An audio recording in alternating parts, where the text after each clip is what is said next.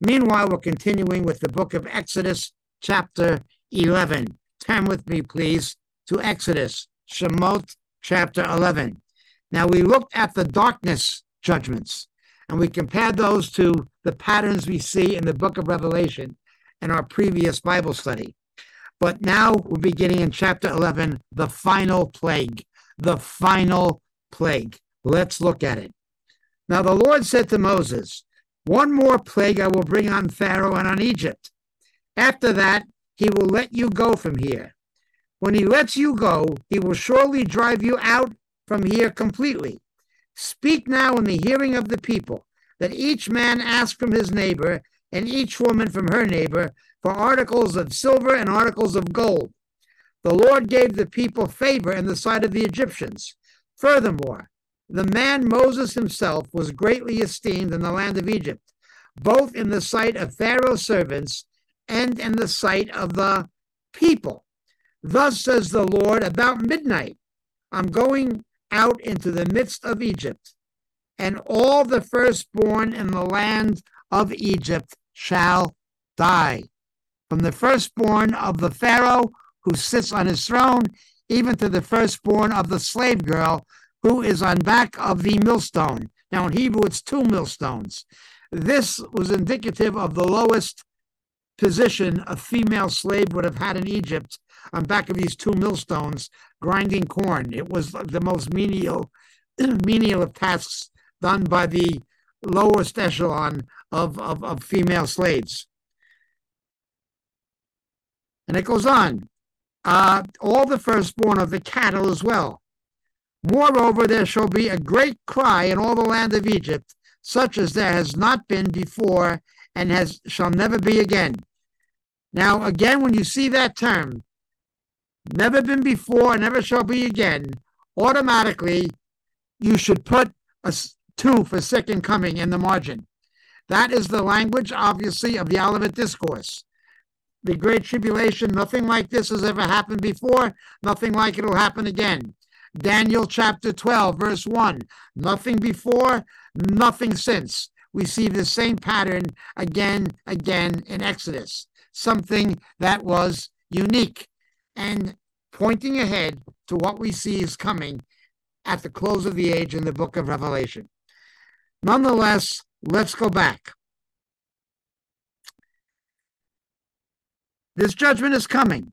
But in verse 7, against the sons of Israel, a dog will not even bark, whether man or beast, that you may understand how the Lord God makes a distinction between Egypt and Israel.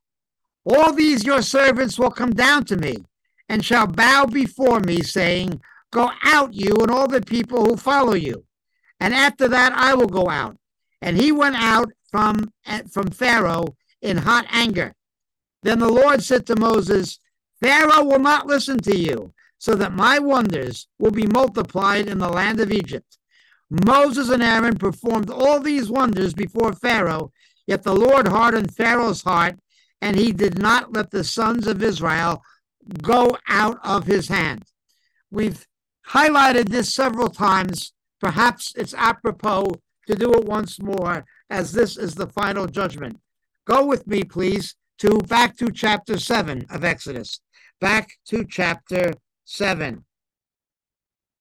In chapter 7, we see something, that when Pharaoh's magicians were able to counterfeit the miracles of Moses and Aaron, when they were able to do that, Pharaoh hardened his heart.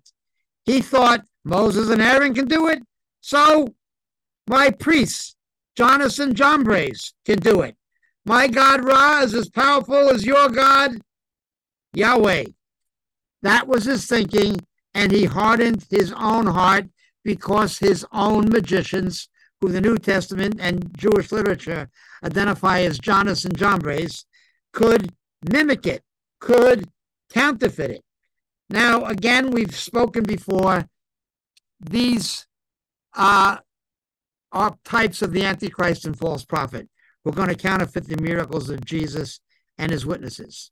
But it's only when Pharaoh hardens his own heart that God actually hardens his heart in response in judgment. That God hardens his own heart in response in judgment. And that is what happens. In verse 11, Pharaoh called for the wise men and sorcerers, and they also, and magicians of Egypt did the same thing with their secret arts. For each one threw down his staff and turned into serpent, but Aaron's staff swallowed their staffs. Yet Pharaoh's heart was hardened. He did not listen to them, as the Lord had said. The judgments on Pharaoh were not arbitrary. They were in response to his own arrogance, even though God foreknew he would not listen. Now, the prediction of this final judgment is not introduced to us in chapter 11.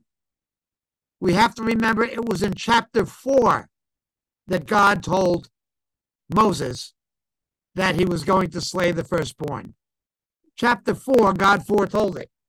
Now, this is important. God foretold the judgment on the firstborn, the final judgment. But then all these other judgments happened. The frogs and the blood and the insects, the kinim, all these other judgments happened. But the final judgment was foretold. We have to understand the last days is the same thing. The ultimate judgment of Satan is foretold. The judgment of the Antichrist and false prophet are foretold. But all these other judgments happen before that happens. Yet the ultimate outcome has already been told to us by the Lord. When God let the children of Israel go through this, he told them what was coming, and he told them how it would end. We have to remember, keep your eye on the end, not just what's happening now, but the omega, the termination point.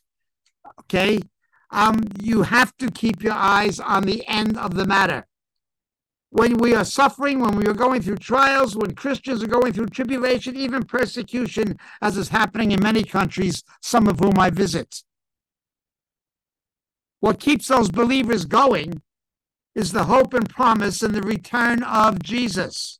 That is one of the things that keeps them going. They know the end. He will come. His judgment will come on the God of this world. Now, of course, I recall Richard Wurmbrand being asked the question when he was being tortured for Christ. He wrote the book Tortured for Christ in Romania under Ceausescu. Which of the promises of Jesus kept you going? And he said, there reached a point where none of the promises of Jesus kept me going. Jesus kept me going. His personal relationship with the Lord sustained him. And that is ultimately true. Nonetheless, God declares the end from the beginning. With the Alpha, he gives us the Omega. Jesus is the end and the beginning, and we know what's going to happen at the end. We know how the war turns out. We know our victory is assured because the victory belongs to the Lord. We know we cannot possibly lose corporately. Now, a backslider who doesn't repent can lose. A backslidden Christian can lose. Somebody who falls away from the Lord can lose personally. But the church, even though it is going to be sent to the cross, believers will raise glorious and immortal like Christ did. The true body of Christ cannot possibly lose. The grave could not physically hold the physical body of Jesus, and the grave cannot hold the true church because it is his body. It may be persecuted, it will be. But in the end, the victory is assured, it's secure. All these other things are going to happen. But at the end, we know the judgment of Satan is coming. The judgment of the God of this world is coming. The judgment on Antichrist and false prophet is coming. It must happen.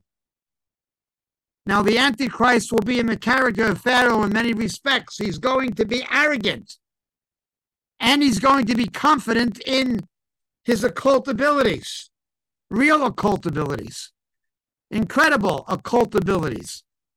We're not talking about demonic power. We're talking about satanic power. And it's going to give him a false confidence, the way Pharaoh had. But ultimately, he's going to go the way of Pharaoh. Now, this is the last judgment. But God foretold the last judgment right from the beginning in Exodus chapter 4, if you recall. Now, let's look at this. One more plague. One more. Now, notice something. Although Pharaoh and his magicians and his court were arrogant and adamant and falsely confident, although the leadership was like that, among the general populace of Egypt, the people were not like that. Many of the Egyptians knew Moses worshiped the true God. Many of the Egyptians esteemed and honored and respected Moses. They saw what was happening.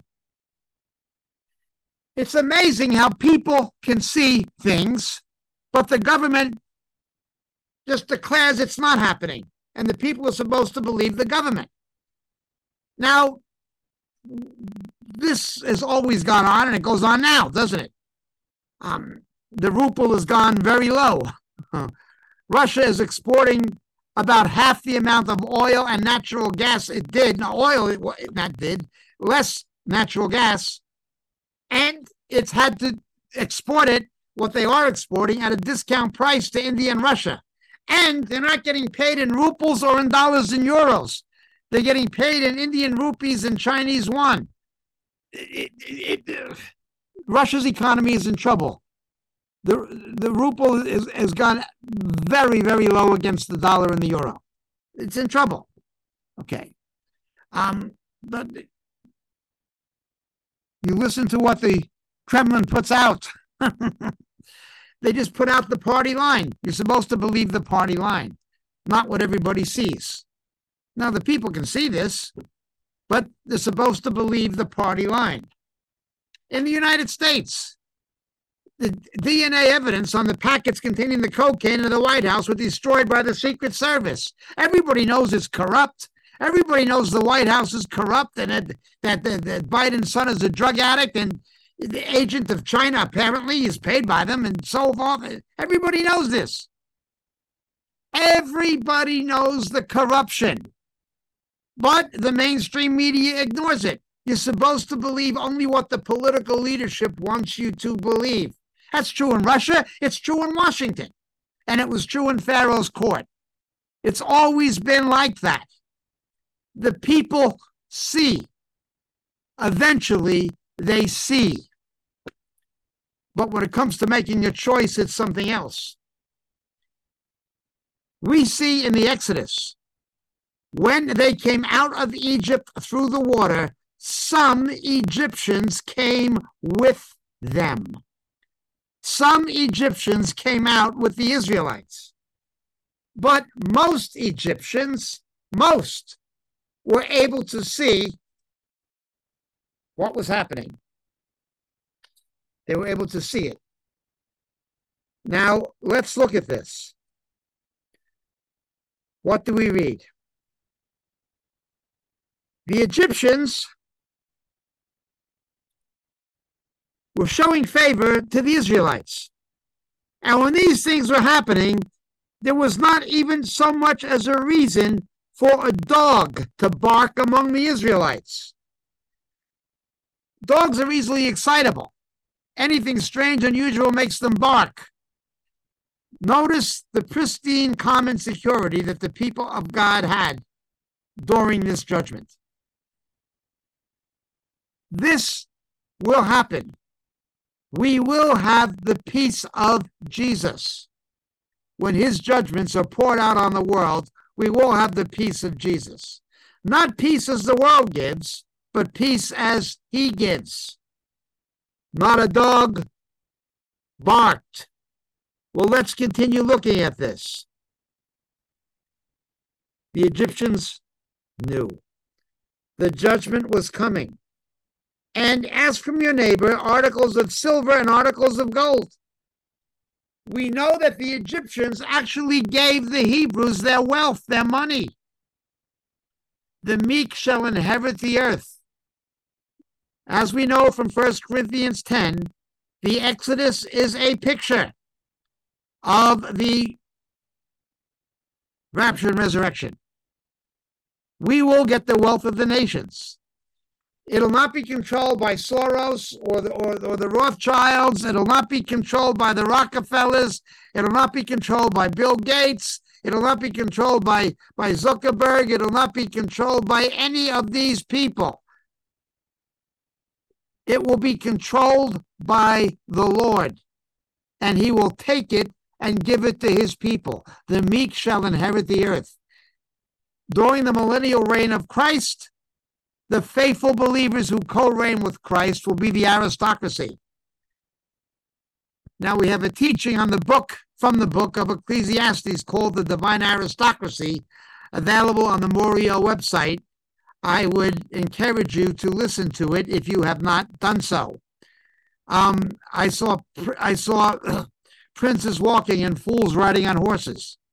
Well, right now, the fools are riding in Cadillacs, and the princes of God are walking. But it's not always going to be like that. There's a divine aristocracy. They shall inherit the earth. Now, what happens here in the Exodus is a picture of that. The wealth of the world will be given to the people of God by God. They will just forfeit it to the people of God. There will be a divine aristocracy. And if you're a faithful believer and follower of Jesus, you are a member of it. Think of yourself. Not that Christians should gamble. We shouldn't, of course, obviously. I'm simply making an analogy. Thou shalt not covet. I don't think Christians should gamble or buy lotto tickets or things like that. But imagine you had a winning lotto ticket. Now, it's interesting. I have a friend, haven't seen him in a while, in New Mexico. And somebody gave him a lottery ticket that was a winner for $20 million. And he believed the Lord showed him that if he collected that $20 million, it would cause him to backslide. I think he should have took the $20 million. That was pre-tax, of course. I think he should have took it and given it to charities and missions. But I honor the fact that he said the Lord told him not to take this money. It would cause him to get into the world and backslide. And he didn't cash the ticket and he tore it up. His name is Peter. True story. But think of yourself as somebody who has the winning ticket. You're a billionaire. You're a billionaire. You just haven't cashed the ticket in yet. When Jesus comes, the meek will inherit the earth. It is not worth trusting in this life and this world.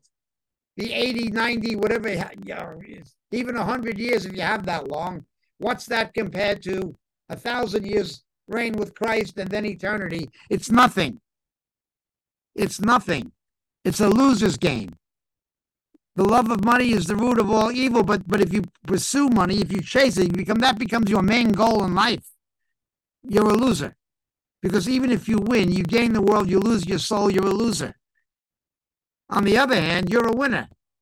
Right now, you may be unemployed. You may be a single mother who got saved. You may be somebody who's struggling financially to take care of your family and yourself. You may be. But that is a temporary circumstance. You are incredibly wealthy.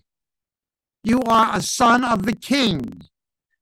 You are a member of the divine aristocracy. Jesus handed you a winning ticket when you gave your life to him. He took your sin, gave you his life, gave you his righteousness, and the meek shall inherit the earth. We are winners in Christ, not in this life or this world. The crooked money preachers are the same as the world. They corrupt the gospel to try to get Christians to trust in this life and this world and its temporary riches, where moth and rust consume. No. The way the children of Israel got the wealth of Egypt, we will get the wealth of this fallen world. The rapture and resurrection, the millennial reign of Christ, it'll be ours. But what did they do with that wealth? Well, we know that in large part, at least, they used that wealth to build the Holy Ark and then to decorate the temple according to God's specifications architecturally. They used the wealth that God gave them from the Egyptians for God's purpose. And the same will be true for us. Again, the Exodus is a shadow of things to come. The history of things past is a shadow of things to come. We have to understand it in that context. But let's look. Okay. The judgment on the firstborn predicted in chapter 4 is now going to happen. Now pay attention. We are told something very, very interesting. We are told about midnight, I'm going into the midst. In English folklore, he's called the Grim Reaper. You can go to old cemeteries in England and see the skeleton with a hooded frock and a reaper, a hoe for reaping, for cutting, harvest, and he's called the Grim Reaper. That's just a representation in English folklore of what in Hebrew is known as the Malki Mavet, the angel of death. The Lord sends the angel of death. But here it says something different. Although he makes his angel pass over, here we're told something else. It says, about midnight, I'm going into the midst of Egypt. About midnight, I'm going into the midst of Egypt. Now, in the book of Revelation, we see Christ coming, but we also see angels performing functions. We see angels performing functions. It's in the Olivet Discourse. Angels, he sends them to gather his elect and so forth. You have angelic function, but Jesus is at the center. That's what you see here. I am coming. Now, it doesn't say at midnight. It says around midnight. Around midnight. Now, in biblical times, it went by sunrise. Noon was the 6th hour because on the average, there'd been 6 hours of daylight. Okay. 6 hours of daylight. Okay. 6 p.m. it would be dark. That's the 12th hour. Okay. Midnight would be the middle of the night, halfway before the dawn. That's how they looked at it. You see this in the New Testament and so forth. He doesn't say at midnight. He says around midnight.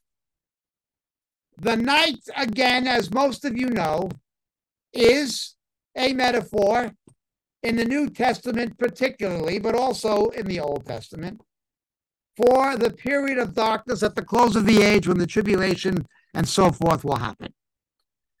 Watchman, watchman, how far is the night? Is he coming in the second watch of the night or the third? In both the Song of Solomon and in Matthew 25, the bridegroom comes in the night. Work while you have the light. Night comes, no man can work. He's coming like a thief in the nights. Halfway through the night is midnight. Now, be careful of people who tell you that he's coming by their definition of mid-tribulationism, which is a mistake in itself, that he's coming at the 3.5-year point of the final 7 years of Daniel's 70th week, that he's coming at the mid. No, that's not true. That's not true. He comes between the 6th and 7th seal, but that is sometime shortly. How shortly, I'm not prepared to speculate, but sometime shortly, relatively shortly, after the halfway mark. After the halfway mark. The Lord comes in the second half of the 3.5 years, but not long after the midpoint. not long after the midpoint.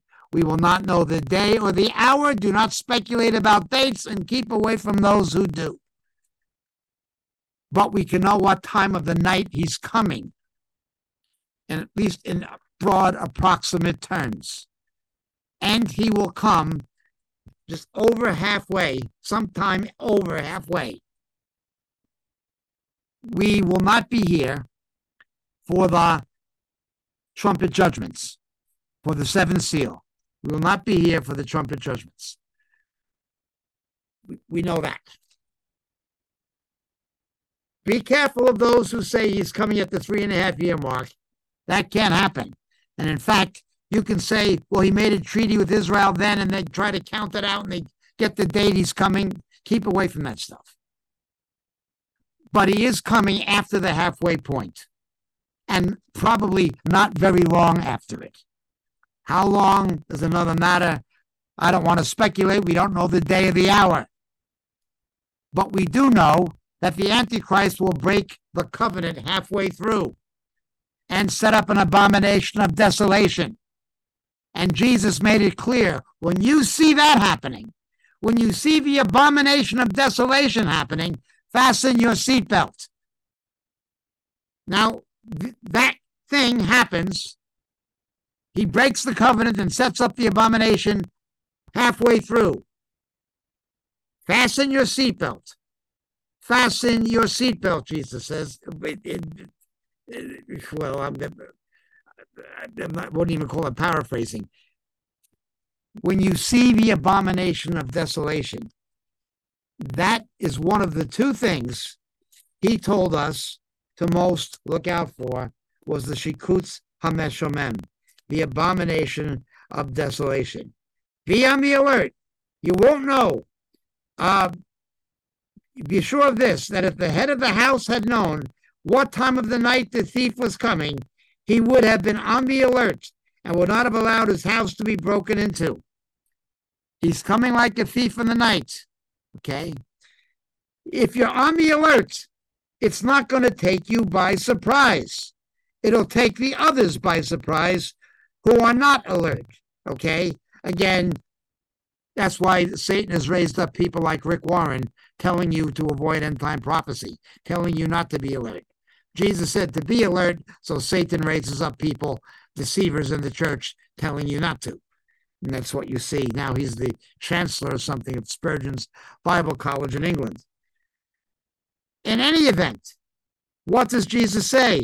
Therefore, in verse 15 of Matthew 24, when you see the abomination of desolation spoken by Daniel, again, recapitulating what happened with Antiochus Epiphanes, let those who are in Judea flee and so forth, okay? Whoever's on the house must not go back down and so forth. He takes the events of 70 AD and tells what our response should be like. Okay? Tells what our response should be like. We know that when this happens, his coming is getting very, very soon. That is what Jesus said to look for when you see the abomination standing where it should not be. Okay. Now, this has a spiritual meaning of Antichrist being worshipped within Christendom, Satan being worshipped in the church, but it has a literal meaning for Israel and the Jews in the tribulational temple, to the best of my understanding. Okay. The other identification, the mandatory identification factor for the Antichrist is, of course, understanding probably the gematria of 666, the name of the beast, and so forth. I'd point you to our book, Shadows of the Beast, but I digress. So we see this happening. Around midnight, something is going to happen. Halfway through the tribulation, halfway through the 70th week of Daniel, rather. Forget I said tribulation. Halfway through the 70th week of Daniel, something is going to happen. And ultimately, that'll be associated, of course, with Antichrist's betrayal of the Jews, the abomination of desolation, and so forth. But when that happens, the return of the Lord becomes more and more imminent.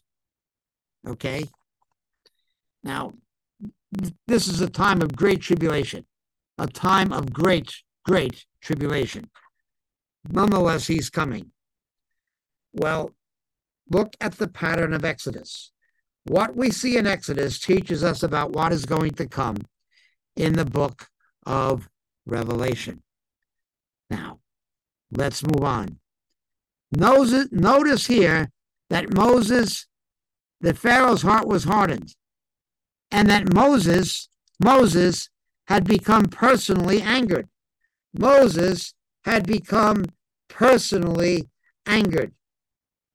Moses himself was greatly esteemed in the land of Egypt, both in the sight of Pharaoh's servants and in the sight of the people. It wasn't the people, it was their leaders. Unfortunately, given a choice, most Egyptians stayed loyal to Pharaoh. Not all, most. Pharaoh will not listen. Now look what it says in verse 8. All these your servants will come down to me and bow themselves before me, saying, go out, you and all the people who follow you. And after that, I will go out. And he went out from Pharaoh in hot anger. In hot anger. There will be a burning anger by the people of God against Antichrist. A burning anger. Now, we're not allowed to hate people. But remember, at a certain point, Satan will inhabit the Antichrist. It will not be hating a person. Antichrist will be assassinated. The person will be dead. What is reanimated will be virtually an incarnation of Satan, or something very closely approximating it. It'll be hating the devil himself. It'll be hating the devil himself. Now let's look. Chapter 12, verse 1. Now the Lord said to Moses and Aaron in the land of Egypt, this month, that is the month of Nisan, or the month of Aviv, which means spring in Hebrew, this month shall be the beginning of months for you.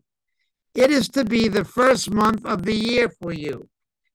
The rabbis, by rabbinic tradition, have changed the first month, Aviv, Nisan, into Tishrei, which is in the autumn, when Rosh Hashanah is. They call the Feast of Trumpets, Yom Tru'ah, whose actual meaning is warning of impending calamity. They turn it into Happy New Year. Again, this is the work of Satan. Instead of oy vavoy, woe upon woe, it becomes Happy New Year. In fact, in Scripture, in the Torah, what they call Rosh Hashanah now, Yom Tru'ah, the Feast of Trumpets, inaugurates Hayamim Hanoraim, translated into English as the days of awe, but in Hebrew, literally the terrible days. And this 10-day period between what is now called Rosh Hashanah, erroneously, and the Day of Atonement. Now, these things have a tremendously important future prophetic meaning as literal days. Remember, if you've read our book, No Balm in Gilead,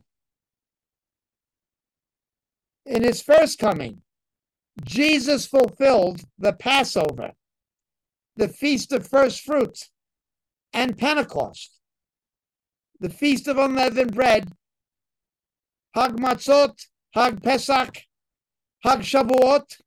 He fulfilled these on the exact literal days in his first coming. Concerning his second coming for Israel and the Jews, this is after the rapture and resurrection now. He will fulfill his second coming on the exact literal days. Now, this does not concern the raptured believers. They'll be gone by now.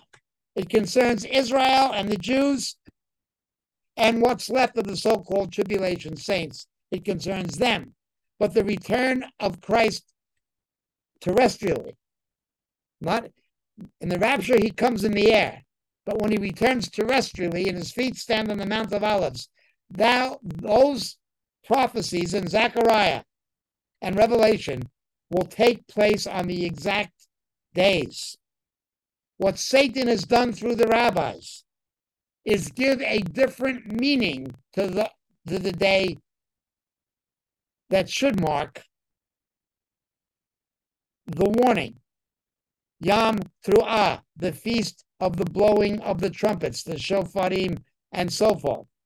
He's changed the meaning, and they're saying Happy New Year. This is designed to keep the Jewish people ultimately unprepared for what's going to come when they're deceived by Antichrist. It's amazing how he deceives Christians. It's amazing how he still is in the business of deceiving Israel and the Jews. But let's continue looking at this.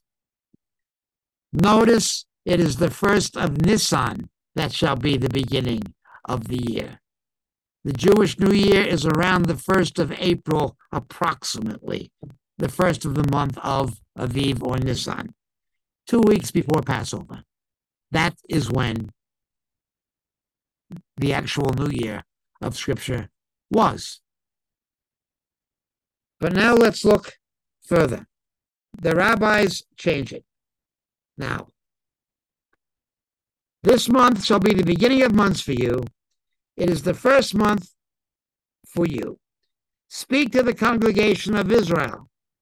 All the congregation saying, on the 10th of this month, they are each to take a lamb for themselves, according to their fathers' households, a lamb for each household.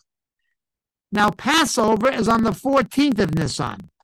Notice the selection process of the lambs takes place 4 days before.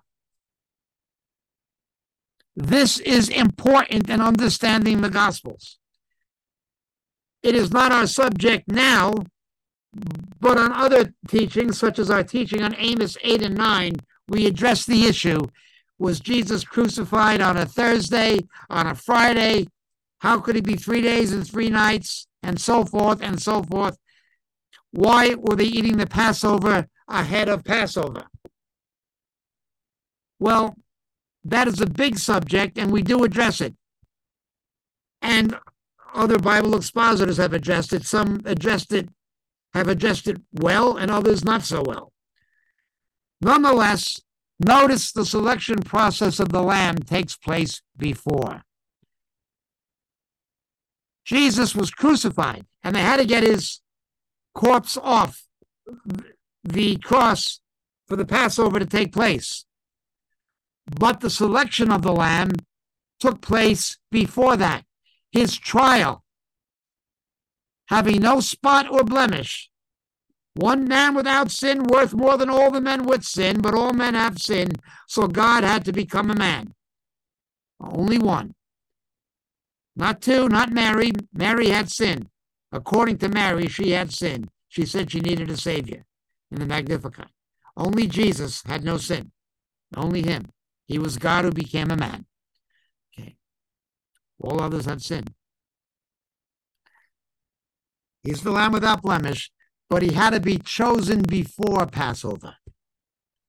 Okay. He had to be selected before Passover.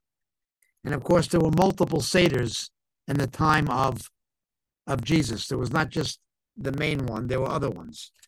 And ultra-Orthodox Jews will continue Seders into Hag Matzot even now during the Feast of Unleavened Bread. They'll have many Seders. But again, this is another subject. I only mention it relative to what we're looking at now. The lamb had to be chosen ahead of Passover when it was slaughtered and then eaten.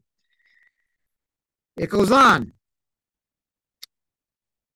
according to their father's household, a lamb for each household.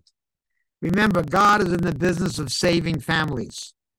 That's not a guarantee every member of our family will be saved, but it is to say God wants them all to be saved. Now, if the household is too small for a lamb, then he and his neighbor nearest to his house are to take one according to the number of persons in them, according to what each man should eat. You are to divide the lamb. Your lamb shall be an unblemished male, a year old, and you may take it from the sheep or from the goats. Notice that. You shall keep it until the 14th day, that's Passover, of the same month. Then the whole assembly of the congregation of Israel is to kill it at twilight. Moreover, they shall take some of the blood and put it on the 2 doorposts and on the lintel of the houses in which they eat it.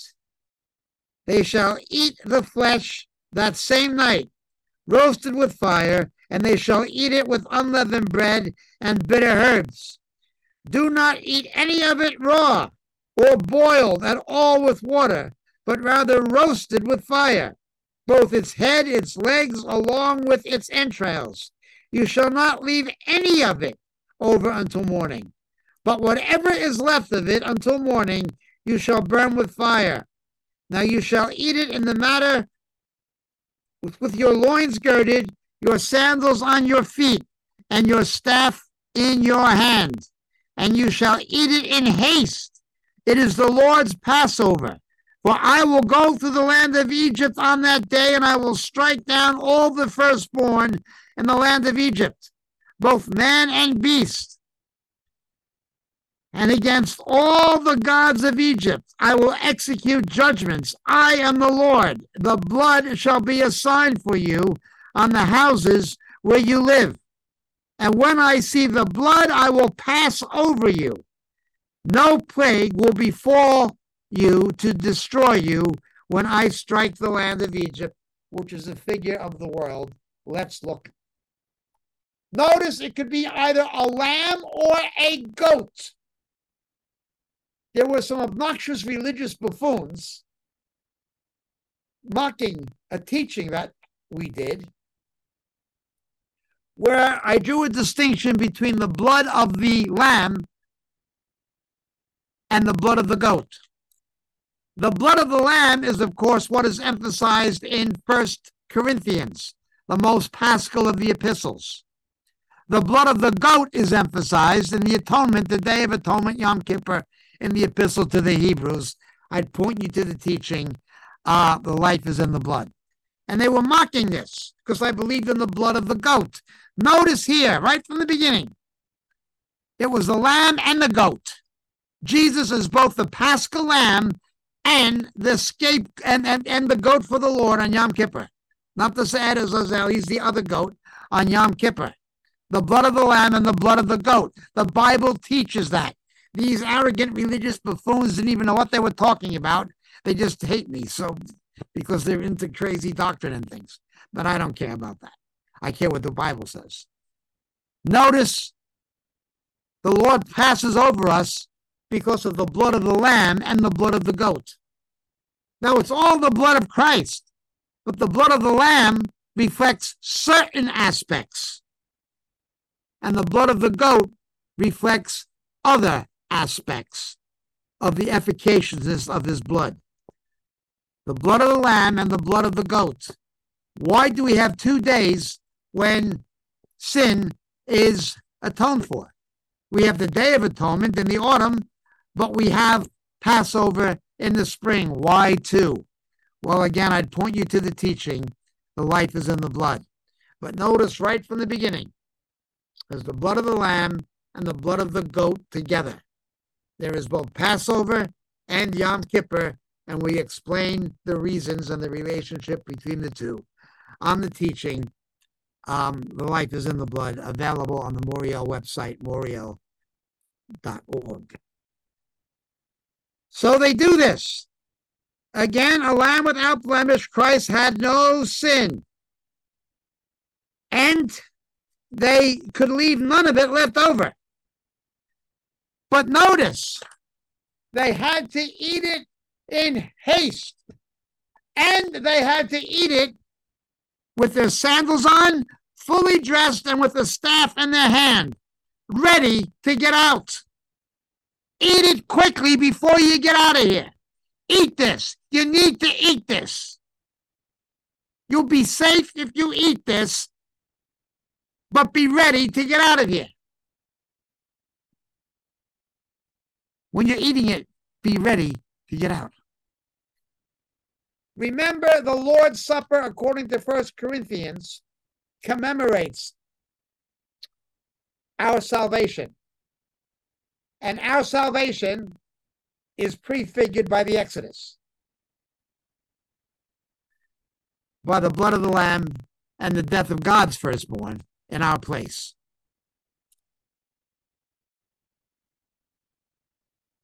So God's firstborn could die for all of us because he had no sin, no blemish. Be that as it may, let's look at it. Be ready to get out. We proclaim the Lord's death until he comes. Remember, we're looking back and we're looking forward. Just like the Exodus and like the Passover today, Jews are looking back to the Exodus out of Egypt, but looking forward to the coming of the Messiah. So we look back to his first coming when he died for our sin and rose from the dead, and his second coming at the rapture and resurrection. Turn with me, please, to Matthew 24, once again, the Olivet Discourse.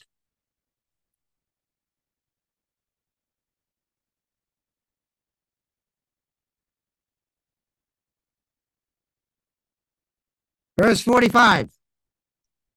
Who then is the faithful and sensible servant, whom his master put in charge of his household, to give them their food at the proper time? Blessed is that servant, whom his master finds so doing when he comes. Truly I say to you, he will put him in charge of all his possessions.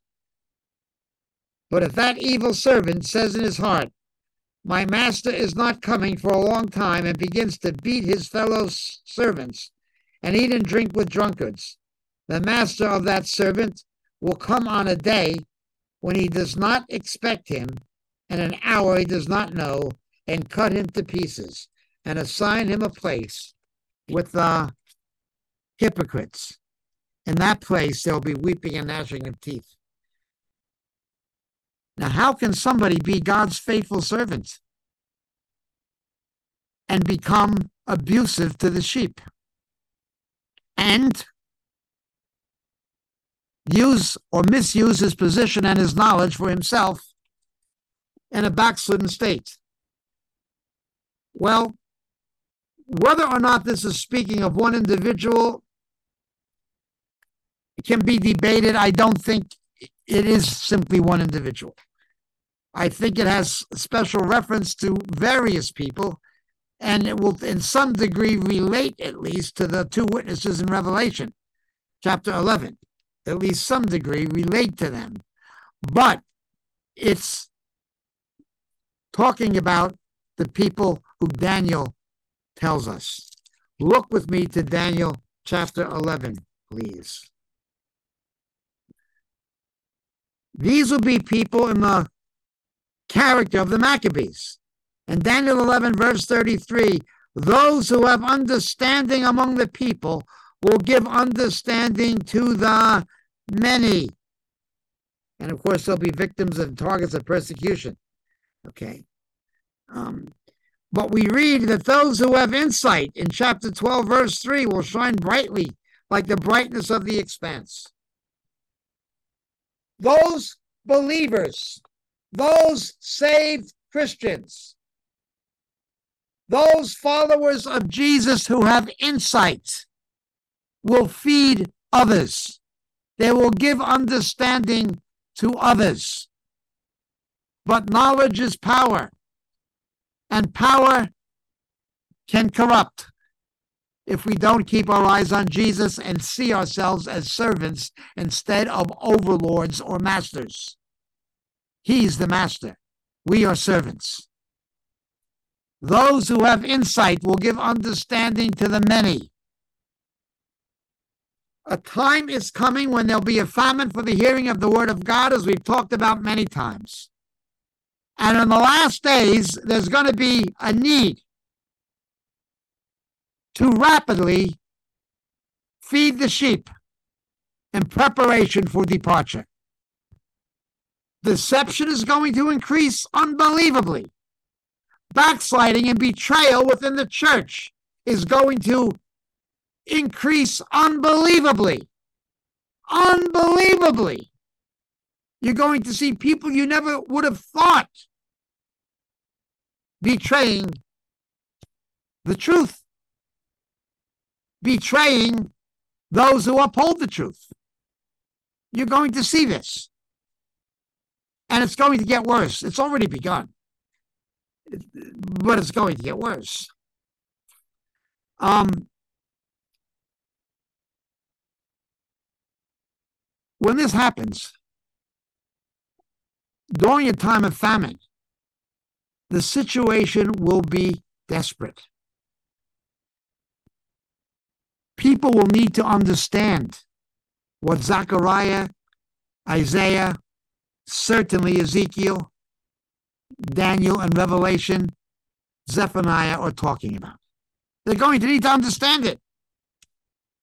But remember, in Daniel, these things are sealed up until the appropriate time. Once they're unsealed, once the food comes out of the oven, eat it quick. Now, at Moriel, we take this very, very seriously.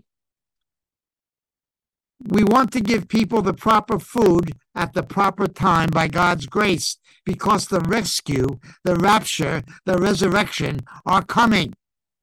Deception and betrayal have multiplied and are multiplying. Just look at the state of the church.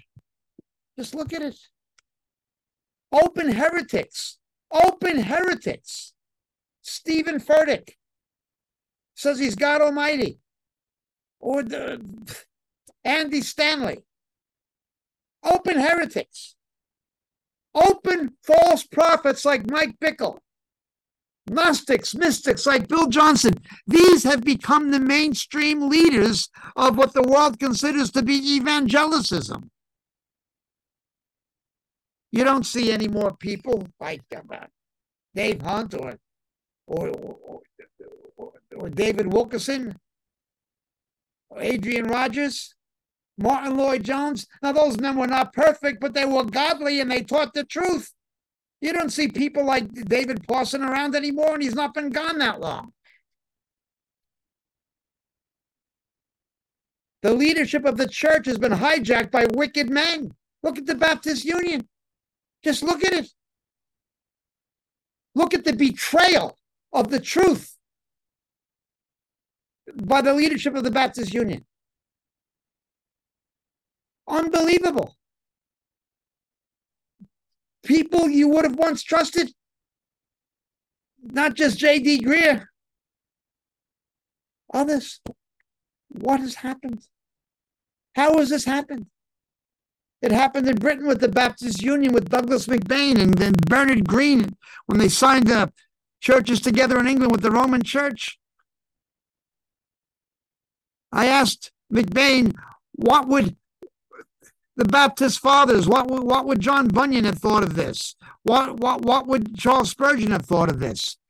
And he said, well, they disagreed with each other, didn't they? I said, not about the Roman Catholic Church and its false gospel. You want some quotes? He wouldn't deal with it.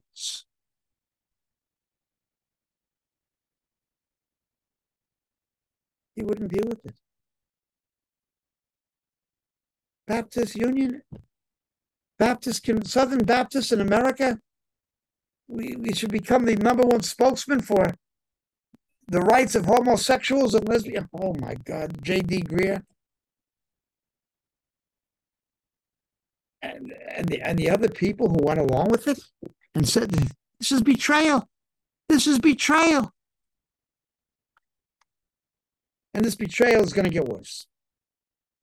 We're all going to experience it. Leaders, particularly.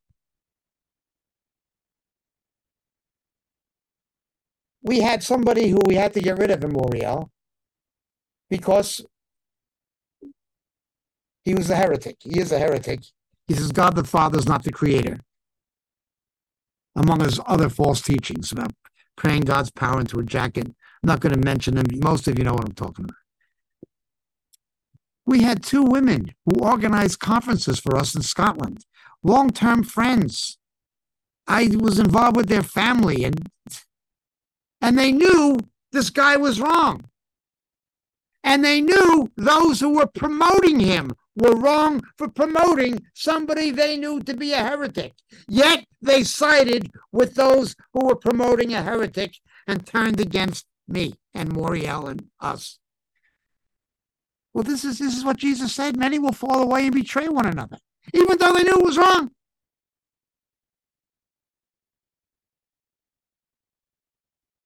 Look how many Baptists, they know this stuff is wrong. They know what's wrong. It doesn't matter. They fall away and betray. Well, it's going to be like that.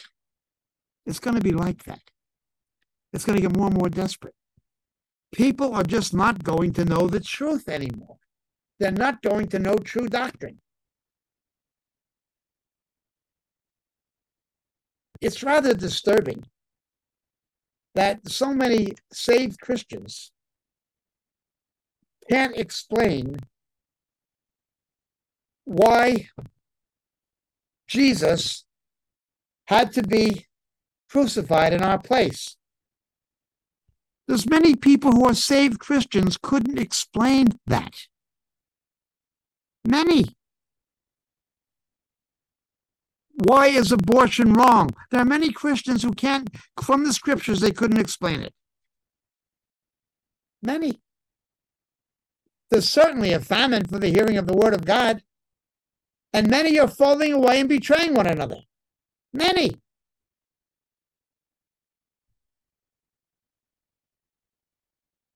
Well, those who have insight will give understanding to the others, but they will be targeted for persecution very often, and they will be betrayed very often, just like the Maccabees, and they are in danger of becoming corrupted by their own knowledge and power.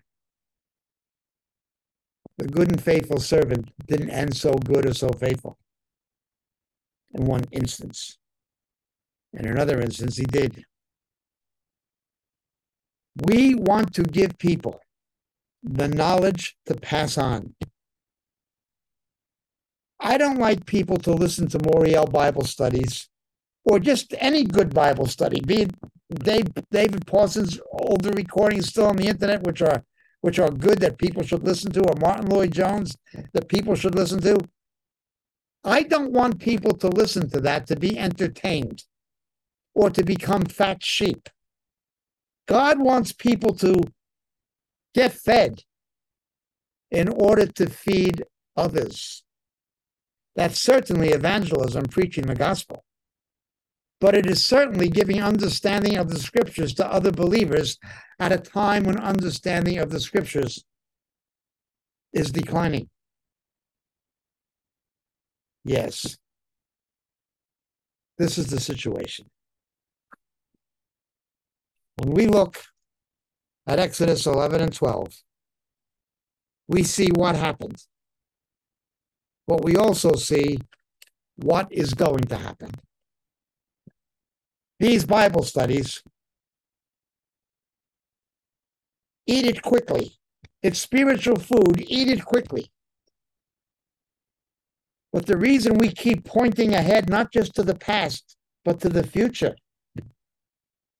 Keep your sandals on and your coat on and your staff in hand. Have the keys ready. We need to be ready to leave. We are getting ready to leave.